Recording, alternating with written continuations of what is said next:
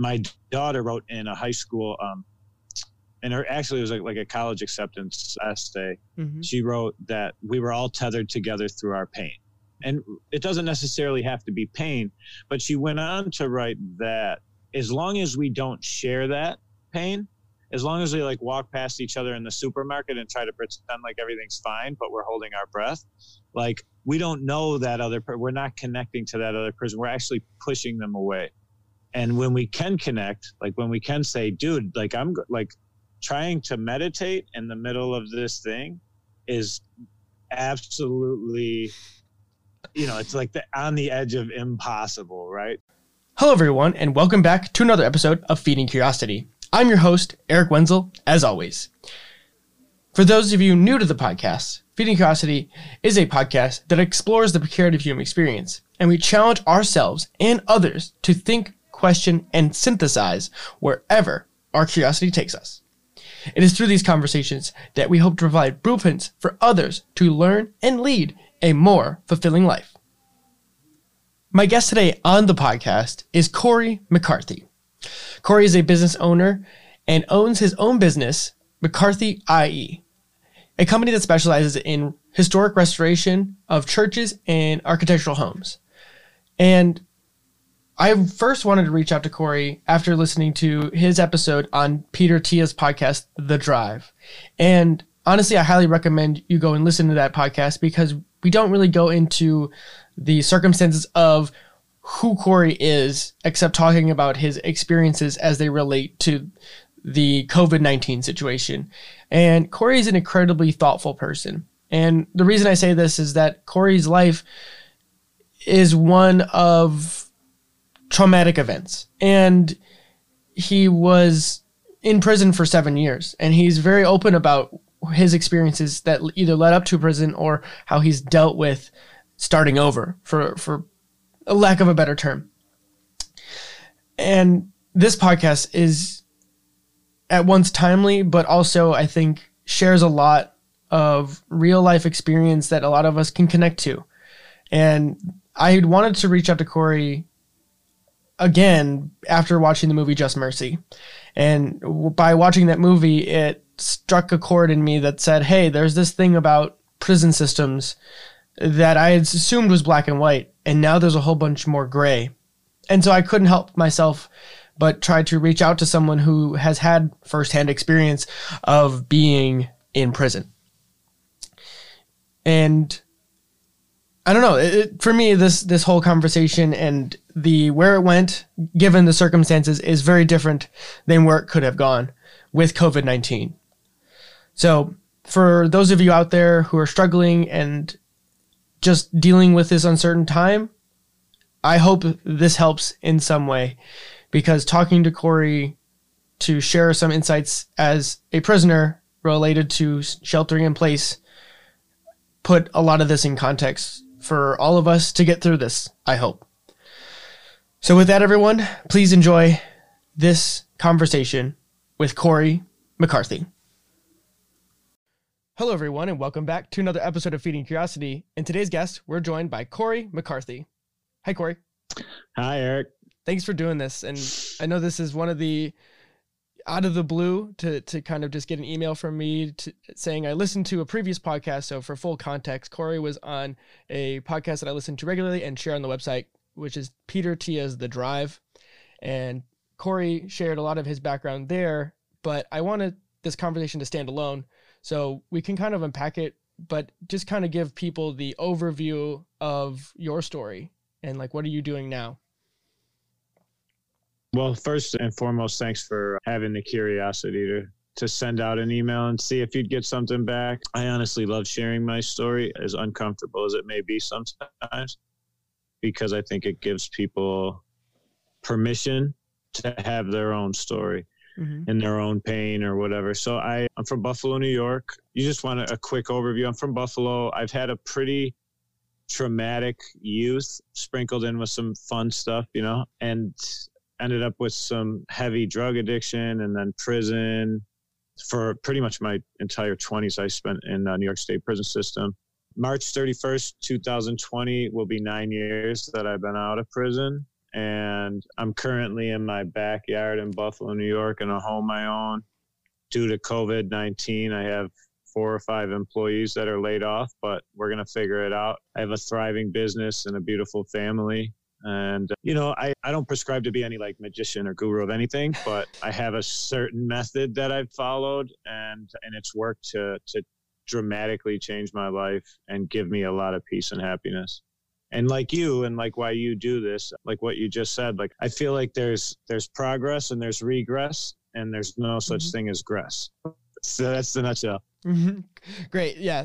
I don't want to just dive in super fast, just kind of give people a quick overview, but I think your story is super pertinent in honestly today's situation. I reached out to you for completely different reasons initially, but now since this COVID-19 has kind of taken the entire world and forced us to reimagine or reevaluate our priorities, your story, I think, is even more important given the context, because it's forcing most of us to realize that a lot of our life is the choice to be busy in many ways, and to have the brakes be, almost halted completely on that front is scary for a lot of people. I think a lot about the people who are not prepared for this, who are not sure about what is happening or, what tomorrow holds for them. And, I think someone's story like yours, which we're going to start diving into, is one of those stories that can give people hope in a time where it doesn't seem so hopeful. Yeah. Yeah. I agree with you fully. I mean, when we initially talked about this, it was, this wasn't even in play. No. COVID-19 wasn't even in play. And now it seems really appropriate, just because for myself, I'm finding myself in a kind of a scary place where I've been moving and moving and moving. And I'm told to sit still, and I'm sitting still, but I'm also finding my place in this like kind of fear-driven mindset where it's as if, because I have no idea what tomorrow's going to bring, the fact that everything's changed. And I didn't know that when I was in prison, and I didn't know that the day I got out of prison. And there was so many times in my life that I didn't know what tomorrow was going to bring, but I employed certain things that ended up really successful and so it's like I'm remembering now myself that, okay, I know this place. Like, it may not have had the same name, but it definitely had the same feeling. Yeah, absolutely. Yeah. So where do you want to start with this, like with your story? And like, because I know that this story goes all the way back to childhood for you, and so as you're reflecting on with this scary times, uncertain times that we're in currently, that the entire world is feeling, how does that relate to your experiences that you're able to pull on and to kind of now redefine in some way? Yeah, it's interesting because sometimes I don't want to get too deep into the story of like, so, I mean, and I know, but I was like attacked and molested when I was 7 in a public place. And I can say that without much feeling or shame because I've done a lot of work around it. But a lot of times I don't want to get into that kind of thing because it can alienate people too, right? Like somebody that hasn't had that type of trauma would be like, that like he's, it's different. And so if anything, it seems more in line with like, March 23rd or 24th of 2020 to kind of go with like being in places of fear, because in all honesty, I think like I'm a big believer in that pain is relative and fear, like emotion is relative, right? Even as far as like exercise, like pain and working out is relative. If you do 1 pull-up and it's your first pull-up ever, it's going to be painful. If I do 10, it's going to be painful for me because I'm used to doing pull-ups, right? But we get the same gain. I just have to do more of it. And so like somebody like me with the traumas that I've had, it's like, I may have to go through a little bit something more painful to feel that. But like that being said, I think like maybe starting today and then kind of to, like maybe checking in with each other, like what's going on in your life with COVID-19, and then working it back to like what we can relate that to today to, right? Yeah, maybe. Absolutely. I think that makes the most sense because I think it's less about the overall story and more about these drawn parallels to unpack the story and say this is similar in that respect, and it's through shared pain sometimes that we realize that even though we can feel isolated, that we can actually are all experiencing something to some degree or another. I talk to a lot of my friends. I have had a lot of friends who are in the military, or have talked to people who were in the military, and they talk about the same type of thing about trauma or pain, where they say, don't go full vet, because their level of stress is so much higher, especially if they've been in a combat situation, and I would assume that your level of stress has been pushed to some sort of like combat-like situation in retrospect, but it's not exactly the same. So it's a similar idea there. It's, again, it's these shared relatives across spectrums that really help. And for me, like my general experience in this situation is I've done a lot of work in cultivating, using like mindfulness or meditation, a lot of these buzzwords that have been in self-help for probably the last 10 to 20 years at this point, but haven't really gained popularity probably in the last 5 or 10. And I've been really leaning on these. It really feels like for me, this is kind of where it's like, okay, this is the point where a lot of these tools that people have been saying it's good and you should be doing them. And now it's like, this is the true test. Like all these things that everyone's been saying, do they actually really work in this time when everybody's not interacting with people face to face? You're really not supposed to go outside. There's not much to do anymore. So like for me, it's just kind of not going stir crazy. Like thankfully I still live at home. I have my brother around. I have my parents around. So my like social circle isn't completely crumbled. I know that if I was like living at home alone, it would probably be a lot different. But right now it's kind of like I get off of work. I just make myself go on a run or do some sort of home workout. And then I kind of go on with the rest of my day, kind of jump online and talk to friends over the internet somehow, or just kind of interact socially in other ways with like some sort of outlet. Maybe it's reading, maybe it's an audiobook, maybe it's a podcast. So I don't know if you can relate to any of those things that I could talk about, since you said you own your own business, so you can relate to it as like from the business aspect, how this has shifted for you as your own, like a small business owner, because that's really uncertain times for small business right now. Yeah. So I think like, it's good to hear other, being home with your brother and your family and the things like you said, I think because you're from Chicago and I'm from like New York or the East Coast, it's like, when I hear things like, like mindfulness, I love mindfulness. Like I practiced yoga and meditation when I was in prison and I still try to, but like at the same time, when I hear mindfulness in like 2020, I'm like, I kind of get turned off because it's like that. It's like when people say all the things and stuff. I'm like, oh, what the fuck? Yeah. So like, it's good to hear that it's good to hear that like you're doing those things, because they're like they're action words, right? Yeah. Like mindfulness is like, it's an action. It's not like a cute thing, and it's difficult. Like it's interesting because what keeps coming to mind for me is if you ask an average person who hasn't practiced meditation to sit down and meditate, they're going to feel like they're going absolutely crazy, right? Because all the thoughts are going to kind of fly through their head. And in some ways, I feel like that's what a lot of Americans are feeling right now, is if they're like, they've been told to meditate. And it's like, hold up, dude. Like, like I have a ping pong game going on in my head right now, and you're telling me to slow down? Like, because that's how we live, right? Yes. We live kind of what's next. And yeah, it's interesting because like one of the things you heard on the podcast with Peter, and it comes to mind when you started speaking, was my daughter wrote in a high school, and actually it was like a college acceptance essay. She wrote that we were all tethered together through our pain. And it doesn't necessarily have to be pain, but she went on to write that as long as we don't share that pain, as long as we like walk past each other in the supermarket and try to pretend like everything's fine, but we're holding our breath, like we don't know that other person, we're not connecting to that other person. We're actually pushing them away. And when we can connect, like when we can say, dude, like I'm like trying to meditate in the middle of this thing is absolutely, it's like on the edge of impossible, right? So yeah. It's like, I'm super happy for the opportunity to talk to you, just because I dig connecting to people. You know what I mean? Like I dig that. I said on Peter's podcast too, and it's one of the things I say an awful lot is I want to be rich in people, you know? Like I'd love to come visit you after this is all over someday. Like absolutely. That excites me. Yeah.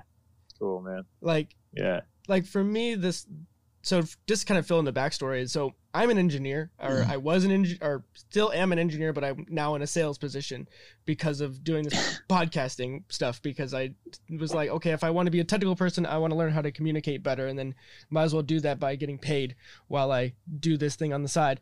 But initially, a lot of this road that I've gone down is like what you would broadly consider like wellness or self-help. I knew inside myself I was that type of person who's go, go, go all of the time. And when someone would say meditation to me, I would immediately think, monk sitting on top of a pillow, or monk someone, just totally zened out person. And I was just like, I don't get it. Like, it just didn't make sense to me at all. And so it took many, many podcasts and many books to listen to. And then finally it was like, okay, if CEOs and people who are supposed to be the busiest people in the world are making 5 minutes, 10 minutes, 20 minutes a day to make time for this thing of doing nothing, right? Like, that's what people assume it is. Then why can't I, right? Like, if these most important people in the world are figuring out how to do nothing, then I can figure it out too. And that's not to say it's easy or anything like that, or that I'm still not trying to figure out how to do it. But it's also like using it in other ways. Like for me, going on a run and looking at like a bug or a butterfly or something that I see across, just randomly there, staring at a cloud, that can be considered mindfulness to some degree. So for me, it's like a lot of this has just been my ways of exploring the world and how I've been able to just catalog my own trajectory, and then just saying, here's what works, and then maybe it works for someone else. And if it doesn't, then they can throw it in the garbage can. Yeah, I agree with you. I mean, mindfulness is actually much simpler than we make it seem. And I actually like to hear anybody, you especially in the moment, say, if this person can do it, like, why shouldn't I give it a try? Mm-hmm. And that goes back to the progress, regress, and gress thing. Like, one of my role models is a really goofy old 65-year-old painter, and he's painted with like really noxious fumes his whole life. So he's kind of burnt out. But he told me a long time ago, he said, never think you know the best way to do anything, because you're going to think you have the answers. And so like anytime anybody says, well, I don't necessarily believe that this is going to be better, but why not give it a try? Yeah. That's where real growth, I think, happens. I totally agree with that, because it's, a lot of the things that I've tried in my life are when I've given myself the permission to even try, and breaking down those self-described boundaries to say, oh, I'm not X or I'm not Y, because that closes the door before you even give yourself the opportunity to even grow or know that you even don't like it. Like I think a lot of us box ourselves in before we even attempt anything. And I think that is inadvertently shooting a lot of us in the foot. And it's just disingenuous for most of us. It's part of the reason why this is called Feeding Curiosity, because I don't like categories, realistically. I like to be as well-rounded as possible. I like to look at the world and say, why can't we mix, A all the way over here and then mix Z all the way down at the end and see where the skill overlap comes that you wouldn't even expect it otherwise.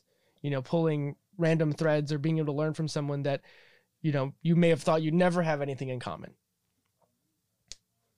It's an engineering mindset in some ways. I like it. Yeah, it's pretty cool, man. But most people don't think like that, sadly. And I didn't for an awfully long time.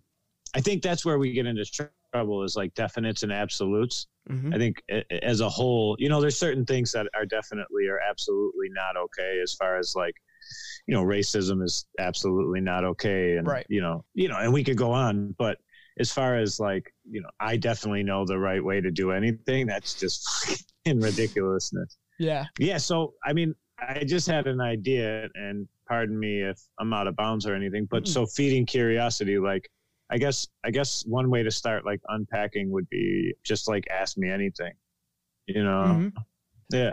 Yeah, absolutely. So I guess the best place to start would be if you had anything, like when you feel overwhelmed or unfocused, because it's really pertinent to the time, but just in general, what do you do? Like, what is your default for you to kind of realize that, hey, maybe I'm burning myself out right now, or I know I'm not, operating at my peak here. So I maybe, what do you do then?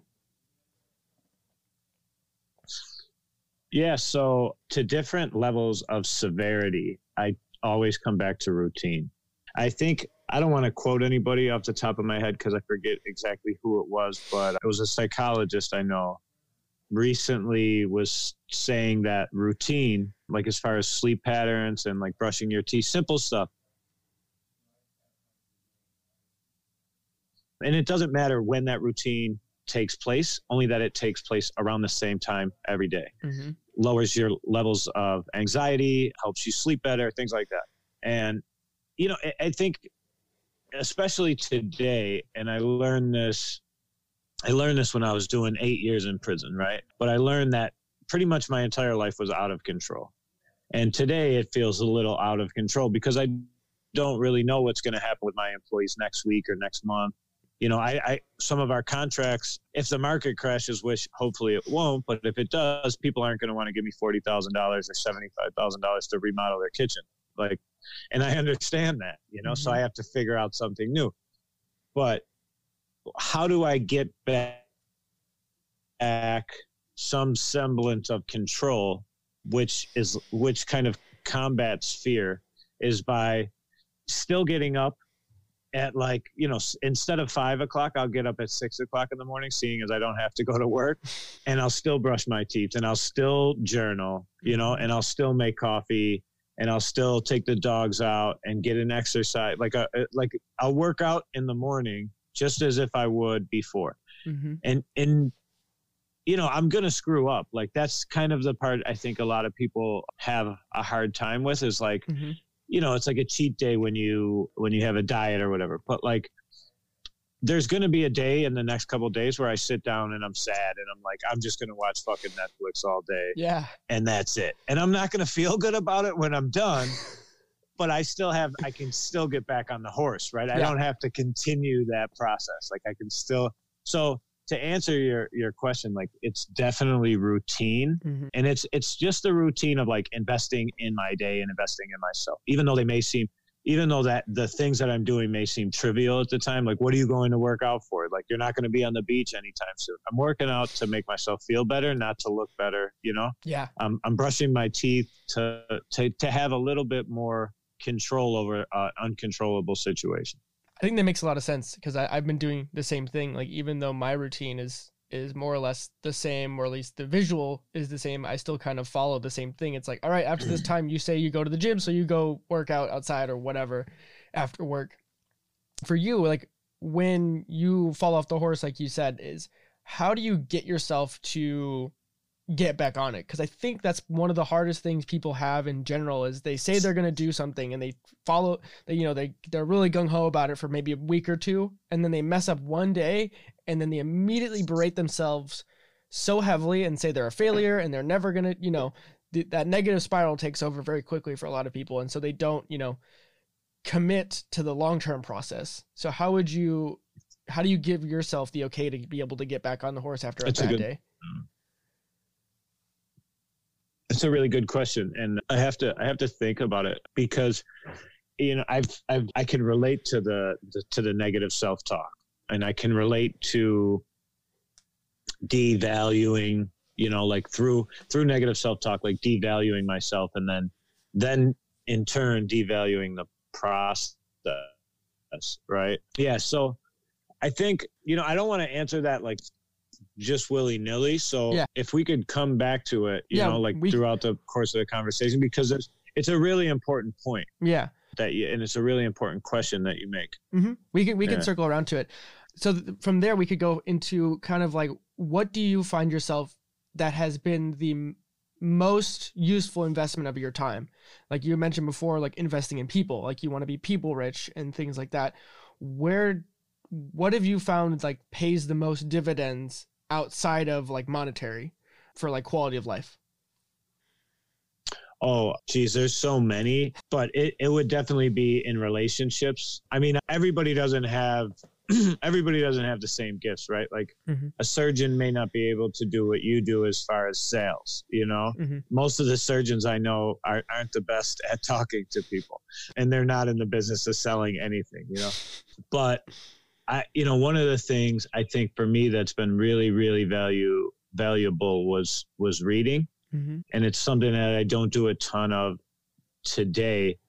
But the most important thing in my life by far is human relationships. Mm-hmm. Yeah. How have you, by far the thing that go ahead.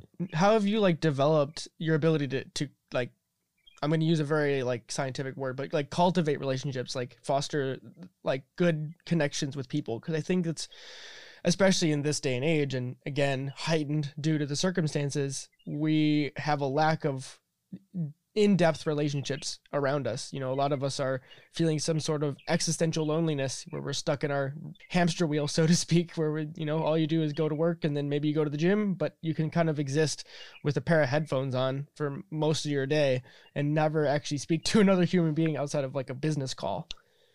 Yeah. No, that makes complete sense. And I think one of the things that I've been told is similar to a superpower for me is that I'm willing to share who I am or what's happened to me in a strong way with people, but usually to be helpful to them. Mm-hmm. There's a number of books that I've read on human relationships, one being like The Go-Giver. It was a really good book, but it's how to give of yourself. And I think the most important thing is, in a lot of ways, it's vulnerability and then treating people with respect. I've said this before, and I really like it, and I don't know where the fuck it came from, but I don't need to respect your views. I don't need to respect your values. I don't need to respect very much about you to show you respect. Mm-hmm. And so, you know, so like those two things like coupled together, like I'll show you respect as just because you're a human being. And then on top of that, like I'll show you myself in the hopes that you can then show me your true self. That we can actually, going back to my daughter's comment, like tether ourselves together through our vulnerability. Yeah.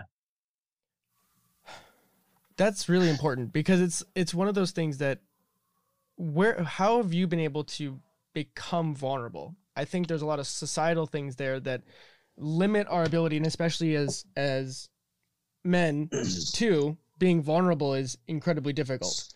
Yeah. Sharing pain Absolutely. For one thing.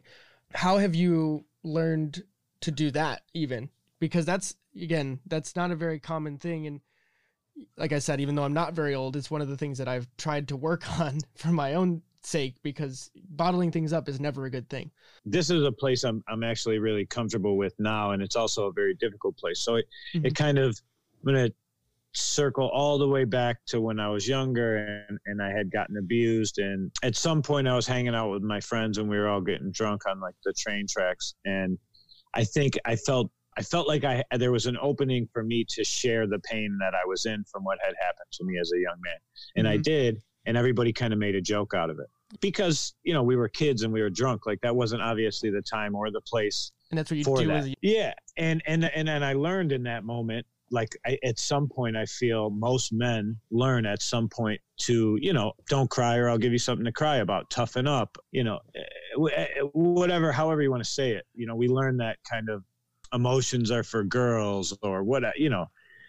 And the fact is, you know, yesterday I was on a Zoom call with a bunch of guys that were in a group, and it was on me. It was my turn to kind of lead that group. And the question I was asked was like, what are you feeling in the moment? And it was a lot of frustration and fear and things of that nature. And somebody asked me, well, what do you want to do? And what did I want to do? I wanted to scream, right? Like in that moment, that's what I wanted to do. I wanted to scream.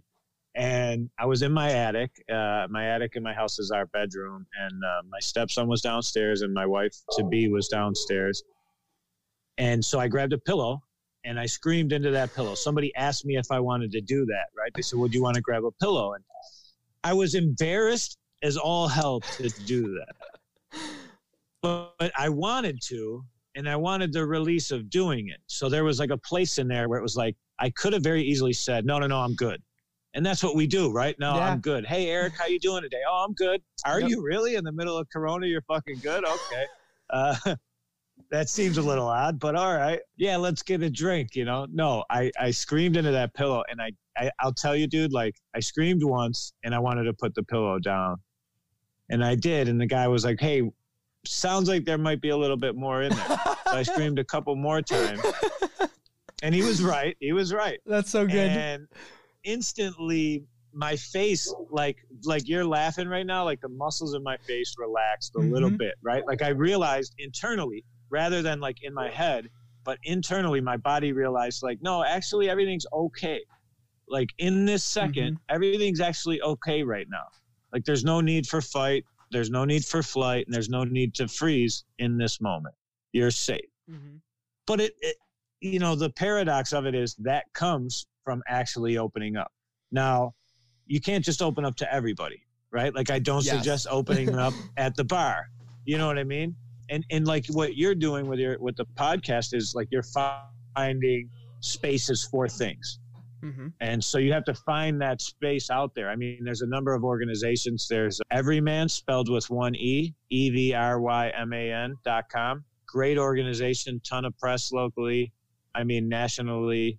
And they've just started doing online men's groups, Zoom calls because of the current culture. But there's a number of those out there. And I would encourage men to find those because that's awesome. Those have given me much stronger relationships. Yeah. I wound up reading, because of Peter Tia, I read the book I Don't Want to Talk About by Terrence Real. And I don't want to talk about it. Yeah, right. Like it's one of those funny things that everybody would I would say the title and they're like, wait, what? And then I was like, no, that's the title of the book. They're like, oh, okay. And like I'm not diagnosed with anything or had any sort of issues on that end of the spectrum or anything like that, but I got a ton of value from just the collective experience and just how these events manifest themselves for people, you know, and then that you bury that pain. And then when you tell yourself, I'm never going to be like that, it just creates a cycle that you then inadvertently, like it's like a self-fulfilling prophecy that I wind up, I don't know. I just think it just would solve so much of our societal problems and just this weird gender divide where it's like certain, you know, because you're a man, you should be strong and tough. And then because you're a woman, you should be, you know, delicate and need saving or something like that, you know, to use the old school terminologies. It's just really disingenuous, I think, for everybody involved, because you wind up like chopping off a whole range of emotion that you should have access to that you just don't learn how to use. It's like a toolbox, right? Is kind of the way I think of it. It's like you just like never get a chance to play with these tools and they just, you know, atrophy. It's like not working out realistically. Yeah. It affects your life in ways that are unseen until you open that box back up, right? Like interestingly enough, like so eventually, had I not yelled in that pillow or had the tools that I have to like breathe, like I know that breathing can actually calm my nervous system, which then tells my brain that I am okay. But if I don't have these tools and I don't like do that, what ends up happening is eventually I'm going to yell at somebody in my life or be short with one of my employees or my dog, or, you know, my dad was an amazing man and is an amazing man. But there was times when I was young where I watched him, you know, get a little wild with the dog. It's like, how could this guy, like, I can't imagine this guy today getting crazy with the dog. But, you know, he was under pressure and like there was nobody he was going to go talk to about that. He wasn't going to go to any of his friends and be like, you know, I feel like I'm losing my mind, or I feel like I have a ball in my chest that just wants to jump out of my throat, and because of that, you know, like there's always some manifestation of that emotion somewhere else. And you just I don't want to talk about it usually means I'm going to show you as opposed to I'm going to tell you. That's a really good way of putting it. I never thought of it that way, but that really is true. For you, how has this affected your ability to interact, not in just in any aspect of your life, you know, even as a boss, as a husband or partner, and even as a parent? I think it, you know, these things we don't realize how it gives you an ability to pause, I guess, is probably the easiest way to explain it. You know, to not just say, you know, maybe someone's being annoying to you or whatever, and you just immediately do that first thing that snaps into your mind, you know, where you have an outburst. And I think a lot of these tools wind up giving you this ability to pause and say, I would normally react this way, but I'm going to choose not to. how is that manifested for you? Yeah. So great question. And on top of it, it brings me back to an answer from your original question about the self-talk, right? Like when you do fall, because, all right, so here's one of the first questions I want to ask myself in this, current climate world is, who do I want to be? Right. Mm-hmm. Like, who do I want to be today? And now I can be the guy who watches like Nurse Jackie all day long and then feels like a drug addict when I turn the lights off at night. Or I can get up and I can build something or do something constructive, right? But there's going to be the day that I do the thing that I don't want to do. There's going to be the day, dude, is like prolific as I might seem. I think it's a shape. My 18-year-old daughter, I came home, we got into an argument. She was going to move out again and she had no plan and all this other stuff. And she got real mouthy with me. And I was like, you better watch your fucking mouth. Like, and not 5 minutes later, I was downstairs in the kitchen trying to take those deep breaths. Like, come on, Cora, like you're bigger than this. Right. And my 12-year-old comes downstairs and he's screaming at his mother, and say another, like threatened a 18-year-old girl and then yelled at a 12-year-old boy. Right. Mm-hmm. And I could instantly say to myself, and I did, like, dude, you're a piece of shit. Like, you haven't changed a bit. Like, that's the self-talk that went through my head. And it goes back to, who do I want to be? And that's that answer. And it's also like, how do those things change? They don't change overnight. Right. And they don't change instantly. They don't change consistently either. That's kind of the hard point. That's what answers your earlier question is like, who do I want to be tomorrow? Yeah. Like, and the thing is, man, like, we're always evolving and we're always getting new information. And so I need to like forgive myself for the things I've done so that I can learn the things that I need to learn. Mm-hmm. It's almost like the analogy of the cup. Like, is it half full, half empty? But if it's always full, right? If my cup's always full, I can't put anything new in it, So I need to let go of some of that shame. I need to let go of some of that anger. I need to let go of some of that, like, yeah, I fucked up today. And so that I can put in some new information, some new self-love. Like, one of the things I learned too early on was, if you want good self-esteem, you need to do esteemable acts. Like, it's just that simple. Wow. Yeah. Yeah. It was a nun that told me that one day, because I was like, I don't know. I don't really feel good about myself. And she was like, yeah, that's understandable. You're a felon and you're in a halfway house and you have no money, like, and you haven't done much good in your life. So it's understandable that you don't feel good about yourself. And it's understandable that sometimes you don't feel good about yourself if you eat a box of pizza by yourself, like, it goes back to that threshold. But if you want, yeah, exactly. Like, you need to do esteemable acts. So it's like, sometimes one of the things that saves me in the worst of situations, the thing that saves me is service to others. Mm-hmm. Doing something for other people. Yeah, that always tends to save me from like despair, shame, anger, that shit. What's the simplest thing you do to make yourself in service? Simplest thing? Mm-hmm. Thing would be, so I worked for a guy a long time ago, and I'm just going to give an analogy because it works better that way. Mm-hmm. But I worked for him on a construction crew, and he would give me directions to do stuff and then ask me to go on what I needed to get done, because I was constantly getting his stuff. So in your own home, in your own place, if there's something that's bothering you, like the dishes or whatever, just fucking do them, right? Like the laundry, like the thing that, I mean, like, that's one, and you don't say anything about it. You just do it. Yeah. That's one of the easiest ways that I can be of service. Another really great one for anybody that's in a relationship. I don't know if you heard Kat Hoke's interview with Tim Ferriss, but she's really epic human being. She does this thing in the prisons called love bombs. And what we're used to doing for people is we tell them we love them, and then we tell them, or we really appreciate them, or we really like them, and we tell them we appreciate them because they do this for us. A lot of times when we tell, like, Mom, I really love you because you always made me peanut butter and jelly or whatever, instead of what's unique about them. And so I try to take time to tell people what I like about them that's independent of our relationship. What sets them apart. You know what I mean? I do that for my partner. I try to do that for my kids. And then I try to do it for strangers. And that's it's a very simple way. Yeah, that's really, I've never heard of it said that way, but that's really good, because we're so used to saying why people are important to us. So then you're inadvertently making it about you, even though you feels like you're giving them a compliment, which is interesting.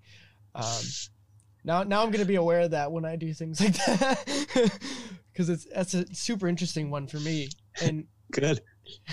Like, I hadn't thought of it that way. And again, I kind of want to back up too, because you said you're not a guru in any sense, or not a superstar in many of these things. But I think that's just exactly why it is important to ask people these questions, because you don't need to be a somebody to try to be better. Like, you don't need to be a CEO of the world. Right. You don't need to be a Jeff Bezos or an Elon Musk to be worthy of sharing something that might help someone else. And even still, like, even if Elon Musk or Jeff Bezos was telling you something, I don't know how many people would actually listen to that as much, because it's easy to say, he's that person. Of course it's easy for him to do that, right? So for me, I think it's just as important to share these stories, these mundane things, right? Yeah. No, it's the mundane things. It kind of goes back to like what you said again about like when you fall off. If it's Bezos or Bill Gates or somebody that's telling you, or even like Peter Attia or somebody that's telling you something, it's like, oh yeah, because you are this person, like you can do that, but not in like this life. There's like, interestingly enough, this crisis has made me realize that like the world stage, like as alluring as I think it is for everybody to kind of be somewhat famous, or especially now, in like in today's day and age, isn't really important. If you can reach more people with good information, awesome. Yeah. Right. That's why I said books are so important to me, but, and podcasts and things of that nature, but like being of service and kind and, present in your home and in your life is way more important than like getting on a stage. And as a matter of fact, I think it's how you end up on a fucking stage, is by like being present and important and kind and courteous in your day-to-day life, right? Like you don't get there by being a dick, Yeah. Maybe some do, who knows? Yeah. Yeah, it is an interesting thing, right? Like there's all of these, it feels like to me for the first time that I've noticed that a lot of these ideas about what community really means has finally, we've all been shocked awake to some degree, or been forced to reevaluate as a culture about what these things, what really matters in a society, or what does a good culture or community look like. Because I don't think, as we can see right now, this problem, even though it is global, it has more impacts at the local level than the government or the state governments are going to be able to help. So it's kind of like up to each of our own little communities to kind of pitch in as needed in this way, right? And where I live, I've never seen the community more alive than probably when I was little, or when I was outside riding bikes and as a little kid and my parents were watching us. So don't go down to the end of the block. Like, I haven't seen it like this since then, and it seems, it's like we've turned, I do, yeah. It's like we've turned back the dial on like the technology progression of like this, our own little bubbles, and the community is alive. Like people smile at you, or at least they've been smiling at me. Like they acknowledge your presence, and it's weird, but it's also like really hopeful, which is, I'm like, wow, this is so strange. It's just, I don't know. I'm kind of excited. And it's also, it sucks that it took this to make that happen though. Yeah. This will probably get twisted up somehow by somebody, and I don't mean it to be that way, but I feel like I feel like this is going to be terrible in a number of ways for a lot of families, for a lot of doctors, for a lot of nurses, but I also feel like, and this is the kind of somewhat comical part, is like, I feel like COVID-19 has the ability to make America great again, as opposed to, whoever, right? Right. Like, not that America is not great. I actually believe full-heartedly that it's one of the best places in the world. But like you said, I was walking down the street the other day with the dog, and I go out of my way to like wave and say hello to people even when they don't. But it reminded me of my childhood in some ways. And it's really strange because it's made things in some ways hyper digital, right? As far as like Zoom stock has like probably tripled, but Google Meetup. Anyway, like my stepson, we built a rack in the garage in the past 2 days, out of like scrap wood. Mm-hmm. And we wouldn't have done that. We wouldn't have time to do that. Like I would have been busy. He'd have been busy going to practices and all this other stuff. Yeah. And he actually said today, he was like, I'm not bored at all. I've been riding my skateboard. We climbed there's a school behind me, and we climbed up the school and got on the roof. Yeah. Thankfully there's no camera, so there's no proof of that. I could be lying, but yeah, I mean, we've actually in some ways had a blast, in the midst of the uncertainty and stuff. Yeah. Yeah. I totally agree. Like it's, like I do agree that it sucks to say that this event is going to help. There's so many layers to this scenario that I go to, is because I can look at it from the healthcare perspective, and then I look at it through, the people that are actually affected by this thing, and then economically speaking, like it's just all of this interwoven impacts that for the first time in a long time, it's not just like an isolated thing, right? Like a lot of the major events that we've had in the 2000s have all been separated to some degree. Like 9/11 was its own thing. Like that was New York, but like the country rallied around it. The war in Afghanistan, that was still like there, right? And then if we're going global, it's like Brexit was Brexit or whatever. It's like all of these things were kind of like isolated to either single geographic locations, or it didn't really affect each of us.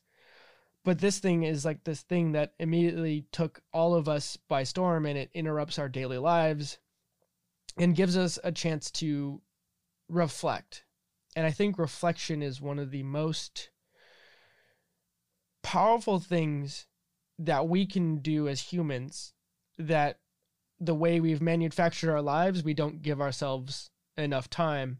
And I remembered that you have journals of like a lot of the times that you've had. And so I know that you're a big fan of reflection. So do you still keep up with a journal and things like that? Yeah, not. I do. I actually wrote in it today, and I was down in Costa Rica in January. Just like a quick story.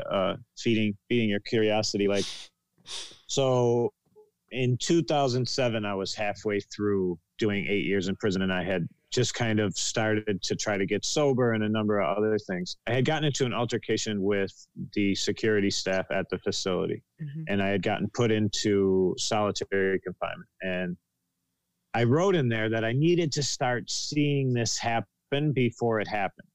And so over the next 30 days that I was in solitary, I was complaining about my circumstances being in prison. So there was like no humility in the fact that like I belonged in prison because I had, committed a severe crime, and that the prison system was really bad and all these other things. And so there's all this like complaining, and I noticed it, and I wrote it down, and I was like, so one of the things I need to look, and that's one instance of journaling. And then I have another great story that's kind of, it sounds, I don't, take it how you want it. Right. So here, I think it was last year, it was last summer. I typically in the middle of the summer is like our busiest time of the year. We usually have like 12 people go in and a couple different jobs, and we do really high end work. And I really want the results to be, I come in under budget and all these things. So midsummer, I'm usually like all the way stressed out. And I noticed it because of self-reflection and because of journaling. And I said, you know what I'm going to do? I'm going to get up in the morning, and I'm going to read a page from one of the journals from when I was incarcerated, right? And have some coffee and sit on the front steps and kind of reflect to get a little gratitude, right? Like you're stressed out that like your 12 employees might not be at full capacity. Like, dude, like you're in a cage 7 years ago. Like, I think you can relax a little. And I just flipped open a page, and it just so happens that I flip open a page from 2007, which was the year that I got sober. And it was like a 6-month projection kind of a thing. It was like, all I want from this life is to be at my own house, able to cut my own grass, wash my own car in my own drive, and sit on my own. And there I was, 12 years later, sitting on my own front steps, watching the world pass me by. And it just so happens that was the page I opened to. And it's like, if that's not a good enough reason to journal, and yet I don't journal every day. I have been journaling through this experience because it just seems so appropriate. You think of like a time capsule. Like I'm very interested how I'm going to feel when I reread the journal entries from March, April of 2020 and, March, April of 2025. Yeah, I think it's a really good tool. That's, those stories are really important. Again, it's just, given your circumstances, it puts it even more stark contrast for yourself, because I think it's really easy for people to say, this is who I've been, and then to not give themselves the ability to say they could get better, and I think that's one of the things you've done really, really well, to actually build a network and have the ability to say, I can try and improve. And in the easiest terms, how would you suggest someone work to either like asking help from someone or just somehow get themselves to take the first step to improve in whatever category it might be? It doesn't really matter, just in general terms. Yeah. So there's two questions there, and both really good questions. This is like such an appropriate podcast for you because you are a curious guy and you ask really good questions. So the easiest way to get started, I mean, it's going to sound stupid, but is to take the first step. So, and I mean this with all sincerity, I learned yoga. I learned yoga while I was in prison. And it was from probably what you would consider like the Idiot's Guide to Yoga, right? But it was a 7-week yoga. The first week, all the book taught you to do was how to breathe.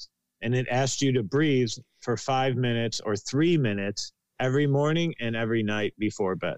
That was it. That's all you did for a week. You would breathe deeply for 3 minutes. I was like, all right, I could do this. What the reason I wanted to do yoga was because I was in solitary confinement and came across the New York Post, and there was an 85-year-old woman doing like not a handstand, but it kind of looks like a parallel. And I couldn't do it, and I was in great shape, so I was kind of pissed off about it. So the second week, you sit on your ass and you try to touch your toes for 3 minutes every morning, right? So, like that's the simplest way to get started. Mm-hmm. If you want to get into shape, get up every morning and call it stupid if you want to, but that's like I'm still in phenomenal shape, and it's from doing the same thing, right? Like, and it started with one pull up. Mm-hmm. Get up every morning and do 5 push-ups. And then, increase that, and then slowly increase that when there's room to increase that. And because you asked kind of 2 questions. So the answer to the first is just start. 1, 2, 3, go. Right? Like pick one thing, 1, 2, 3, go. Let's do it. Like do that thing. And the other one is the other question I think was kind of still around like self-value. Like, how do you know that you should try? Yes. And I think there's 2 factors. There's 2 factors that really come into play there. And they're typically what I've seen in my life are lack of hope and fear of failure. Because none of us want to look like a failure. And we typically don't think we can do it. Right. Like I would imagine at some point you were like, I don't know if I could really, if I'm going to get this guy on this podcast, and you send the email anyway, mm-hmm. right? Like you do the thing anyway. Yeah. I think the answer to both is kind of just do it anyway. Mm-hmm. Right. And it, one of the words that you used was, or one of the phrases was, I'm like losing it. It's, oh, how do you learn how to like to learn something you don't understand? Or, and so as a man, this goes back to that kind of screwed up, skewed thinking we learn as men, is that we're supposed to just know stuff, right? Like guys are like, oh, I don't know how to use this tool. And so they never pick the tool up. Yeah. But they also never ask, right? We pretend. Like, I don't know how many times I sat around a car with a group of guys that knows cars and said, oh yeah, the carburetor. Yep. And shook my head like I knew what the fuck they were talking about. And instead of just saying, can you explain a carburetor to me? Right? Yep. And maybe for a moment, a couple of them laugh, but then I might learn something about carburetors as opposed to still being ignorant at the end of this conversation. Yeah. Right. And so that, like, in the simplest terms, that's what you said, in the simplest terms, like, how do you gain knowledge to new things kind of, and it's by saying, I don't know. It's simply by saying, hey, I don't know how to do this. Could you possibly tell me? Yeah. Or explain to me or show me? But that's like, I'm still in that process. Like, there's times, and that goes back to what my friend said, like, never believe that you know the best way to do anything. You know? Yeah. It's, in psychology terms, it's cultivating beginner's mind, you know, always being a beginner and open to learning. And it's a hard thing to do because when you spend a lot of time doing things, or doing one thing for that matter, it's easy to say, yes, I'm an expert at X. Or when people, it's even worse when people start recognizing you as a person who can do X, because it goes to your head. How do you control your ego in some ways? You know, like when you are feeling more self-important than you should be. Yeah. You know, it's usually, so there's times when I think I'm right. So one of the ways I check my ego, so quite honestly, one of the ways I check my ego is if I think 3 people are assholes in 1 week, I'm probably being the asshole. As opposed to, like, if 3 people think that I'm being an a-hole or a jerk or whatever. But usually it's like, I need to, if I think everybody else is turning into jerks or ignorant or not that intelligent, then I'm probably being the one that's not being that intelligent or a jerk or whatever. Mm-hmm. For me, I think it's more often that the struggle is that what I have to say isn't that important. Yeah. So for me, it's usually the opposite, the ego. The ego comes into play for me as far as selfishness, I think, more than like, I think I'm like special. Yeah. It's more like I need to take care of me, you know? That's where that gets in the way for me, for sure. That makes sense. So we've already been doing this for an hour, and I really want to be respectful of your time. I know it flies. I got a couple more questions, and you've already mentioned a lot of books, but we'll wrap up. For any other books that either you've gifted to people or have made a big impact on you? Yeah. So one of the things, kind of cool thing I do with a bunch of my friends or guys I've met in prison is I send them books, and then I ask them if they'll write like a 1-page book review on it. I mean, honestly, it's really cool thing to do for a number of reasons. One, I get reminded of the book, or I learn something new about the book. But also, like, if you have the time to do a book report, you remember that a little bit more than you would if you just read it. So one of the books that I just sent to a guy is actually a children's book by a woman named Trina Paulus.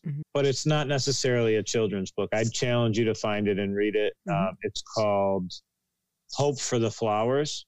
And it may seem like, it sounds funny coming from an ex-con, right? Like a felon and like a contractor, and like, but it's a beautiful, beautiful book. The Little Prince is another one. Like, a lot of my favorite books outside of like psychology are more about staying a child and staying childlike in some ways, and having faith and things like that. But like, yeah, I mean, I think The Secret's another great book. There's a ton of, once you get started on that road, there's a ton of good books. Yeah. But read Hope for the Flowers. If you read nothing else in the next week, read Hope for the Flowers. It'll take you 45 minutes. Cool. I will definitely be picking that one up for sure. And then the last question here is, just kind of reflecting on all of this, right? Do you have a, new belief or mindset or routine that you've picked up that has most impacted your life positively since getting out of prison? I think that normally I would say like in the last 2 years, but I think for you, it makes it more sense to say, you know, you like post prison, because I think it's worth reflecting on that. Yeah. There is one for it's an interesting, I think you may know more about this than me, but I think it's something like every 7 years, every cell in your body regenerates. I've heard that. Yeah. So interestingly enough, it's almost been 9 years. And in the past 2 years, there's been a new shift. I've been kind of dealing with when I was in prison, I adopted a mentality of endure and overcome. And those two things were like really pivotal. Endure whatever it is and overcome, right? Just kind of constantly forging forward. Those two things, again, when I got out of prison, kind of did the same thing, because I remember being terrified and being like, what am I going to do now? I literally have $72 and I'm living in a halfway house and I have nothing and nobody really trusts or believes in me. And it was like, do the same fucking things you did to get through prison. Read books, exercise, get up in the morning, talk to people, ask them, tell an old nun while you're gardening with her, hey, I feel really shitty about myself. What should I do? And learn from it. But in the past 2 years, it's been like really going back into the pain and sifting through the pain and fully investing in relationships. And when I say that like that, through Everyman, they've given me some of the tools. I'm friends with the founders and the co-founders, but like, in your home right now, right? In my home right now, I can choose to be alone in my own home. And not that that's a bad thing, but if I'm keeping my thoughts and my processes to myself, then why am I like in this relationship, right? Like, why am I friends with you or friends with somebody if I'm keeping things intentionally from you? But that was the way that I endured and overcame, right? Like I just kind of constantly forged forward by myself, for myself on, and in the past 2 years, it's been really like, I'm going to tell you if I really like you. I'm going to tell you what I really like about you or I'm going to tell you that like all the time I don't feel good about this, right? Like I'm going to be as honest as possible so that the relationships I do have in my life are as meaningful as possible, so that I'm no longer like with you, but alone, right? Like that's how you end up feeling lonely in a room full of people, I think. And because you're not fully transparent with these people. So the people that I do choose to like, make my core circle with, like it's work though. Yeah. People don't always like what you have to say. Yeah. I think that's really important. Just doing this podcast has really made me appreciate the ability to have depth of relationship and just being able to connect with people more deeply. The art of conversation, as I kind of like to think of it as, is kind of a lost art, just given how much we communicate via, letters on a screen in whatever form you choose. And it loses a lot of that messiness that is connecting with someone. We've been using Zoom meetings so we can see each other's facial expressions and things like that, which is a lot nicer realistically, because I do enjoy that part of it, having people in the area. It's one of the unique things about this. And, we could obviously go on for many hours. So there's always a room for a round two, and maybe a round two in person, post COVID-19. Nice. Yeah. But it's just a lot to think about. And I'm really appreciative of this whole time, because I walk away with these conversations with so much to just chew over and reflect. And then once I go and edit this stuff, I will, have even more out of it, because I listened to it twice. I'm at once doing it, and then I edit it all and turn it into a blog post that goes up online. So it's nice. There's so many layers to this thing for me. And I'm really appreciative of your time, and just to share your experiences with me, and by extension, whoever chooses to listen to this, possibly the whole world, realistically. So thanks for it all across the board. Yeah, man, thank you. It was really enjoyable for me. I mean, obviously under the situation or whatever, it's a little easier to find time, but your line of thought, Peter is also a engineer, and I just like the way engineers' brains work. I'm like, get a bigger hammer, but like you guys are like, hold on, let's think it through. Let's think it might be an easier way. And so it's clarifying for me too, because a lot of times I don't ask myself the questions that you asked, you know. Mm-hmm. So it was really enjoyable for me. It was nice to sit down and talk with you, Eric. Yeah, thank you very much. No problem. Thank you. And I guess the last thing is, if there's anything, either some final thoughts, just given our conversation or given the circumstances, and then just how can people connect with you if they want to reach out and say hi or whatever. Yeah. So you can find me I'm on Instagram as McCarthy. I think it's _IE. I'll have links in the show notes. Yeah. Twitter, Facebook. And yeah, I mean, just reach out on any of those platforms. I'm actually going to start putting out content, which I'm like somewhat uncomfortable with, just because, you know, like, again, like I'm not very self-important, but I do think I have some concrete ways out of tough times, and, you know, like writing down routines and things of that nature. So as a matter of fact, I was thinking about a quote today, and it's kind of apropos to all of us. It's from Shawshank Redemption, and it's when Andy Dufresne swam through a river of shit. So Red in the movie, I think it was Morgan Freeman, he said, yeah, he's the only guy who swam through a river of shit to come out clean on the other side. And the idea, hopefully through the content that I'm going to put out there, is to help people swim through this river and come out a little cleaner on the other side. That might be the title of this podcast. Yeah. Uh-oh. That's wild. Yeah. I can't wait to hear it, man. I love these. Yeah, this is fun, man. It's a lot of fun. Cool. Thanks, Eric. Thank you. Until next time, everyone. Yeah. I want to take a quick second and talk about how you can support our show. I believe this is the most honest way that I can connect with you, the listener, and put it in front of everyone. You can support our show for as little as 99 cents a month. We release 4 podcasts a month, all at an average length of about an hour. That means you are supporting us at just 25 cents an hour. That's cheaper than the dollar menu. I think it's safe to say that we provide more value than that. And if you learn anything from our content, please consider becoming a supporter today with the link in the description of any episode or on the website at feedingcuriosity.net. And with that, thanks for listening, and please enjoy the show.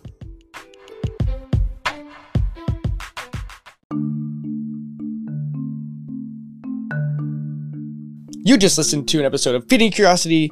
Thank you all for listening and tuning in. If you enjoyed this episode, please leave a like, subscribe, go check out the website over at feedingcuriosity.net and all the other things that we're doing there. And once again, thank you all for tuning in, and we will see you in the next episode.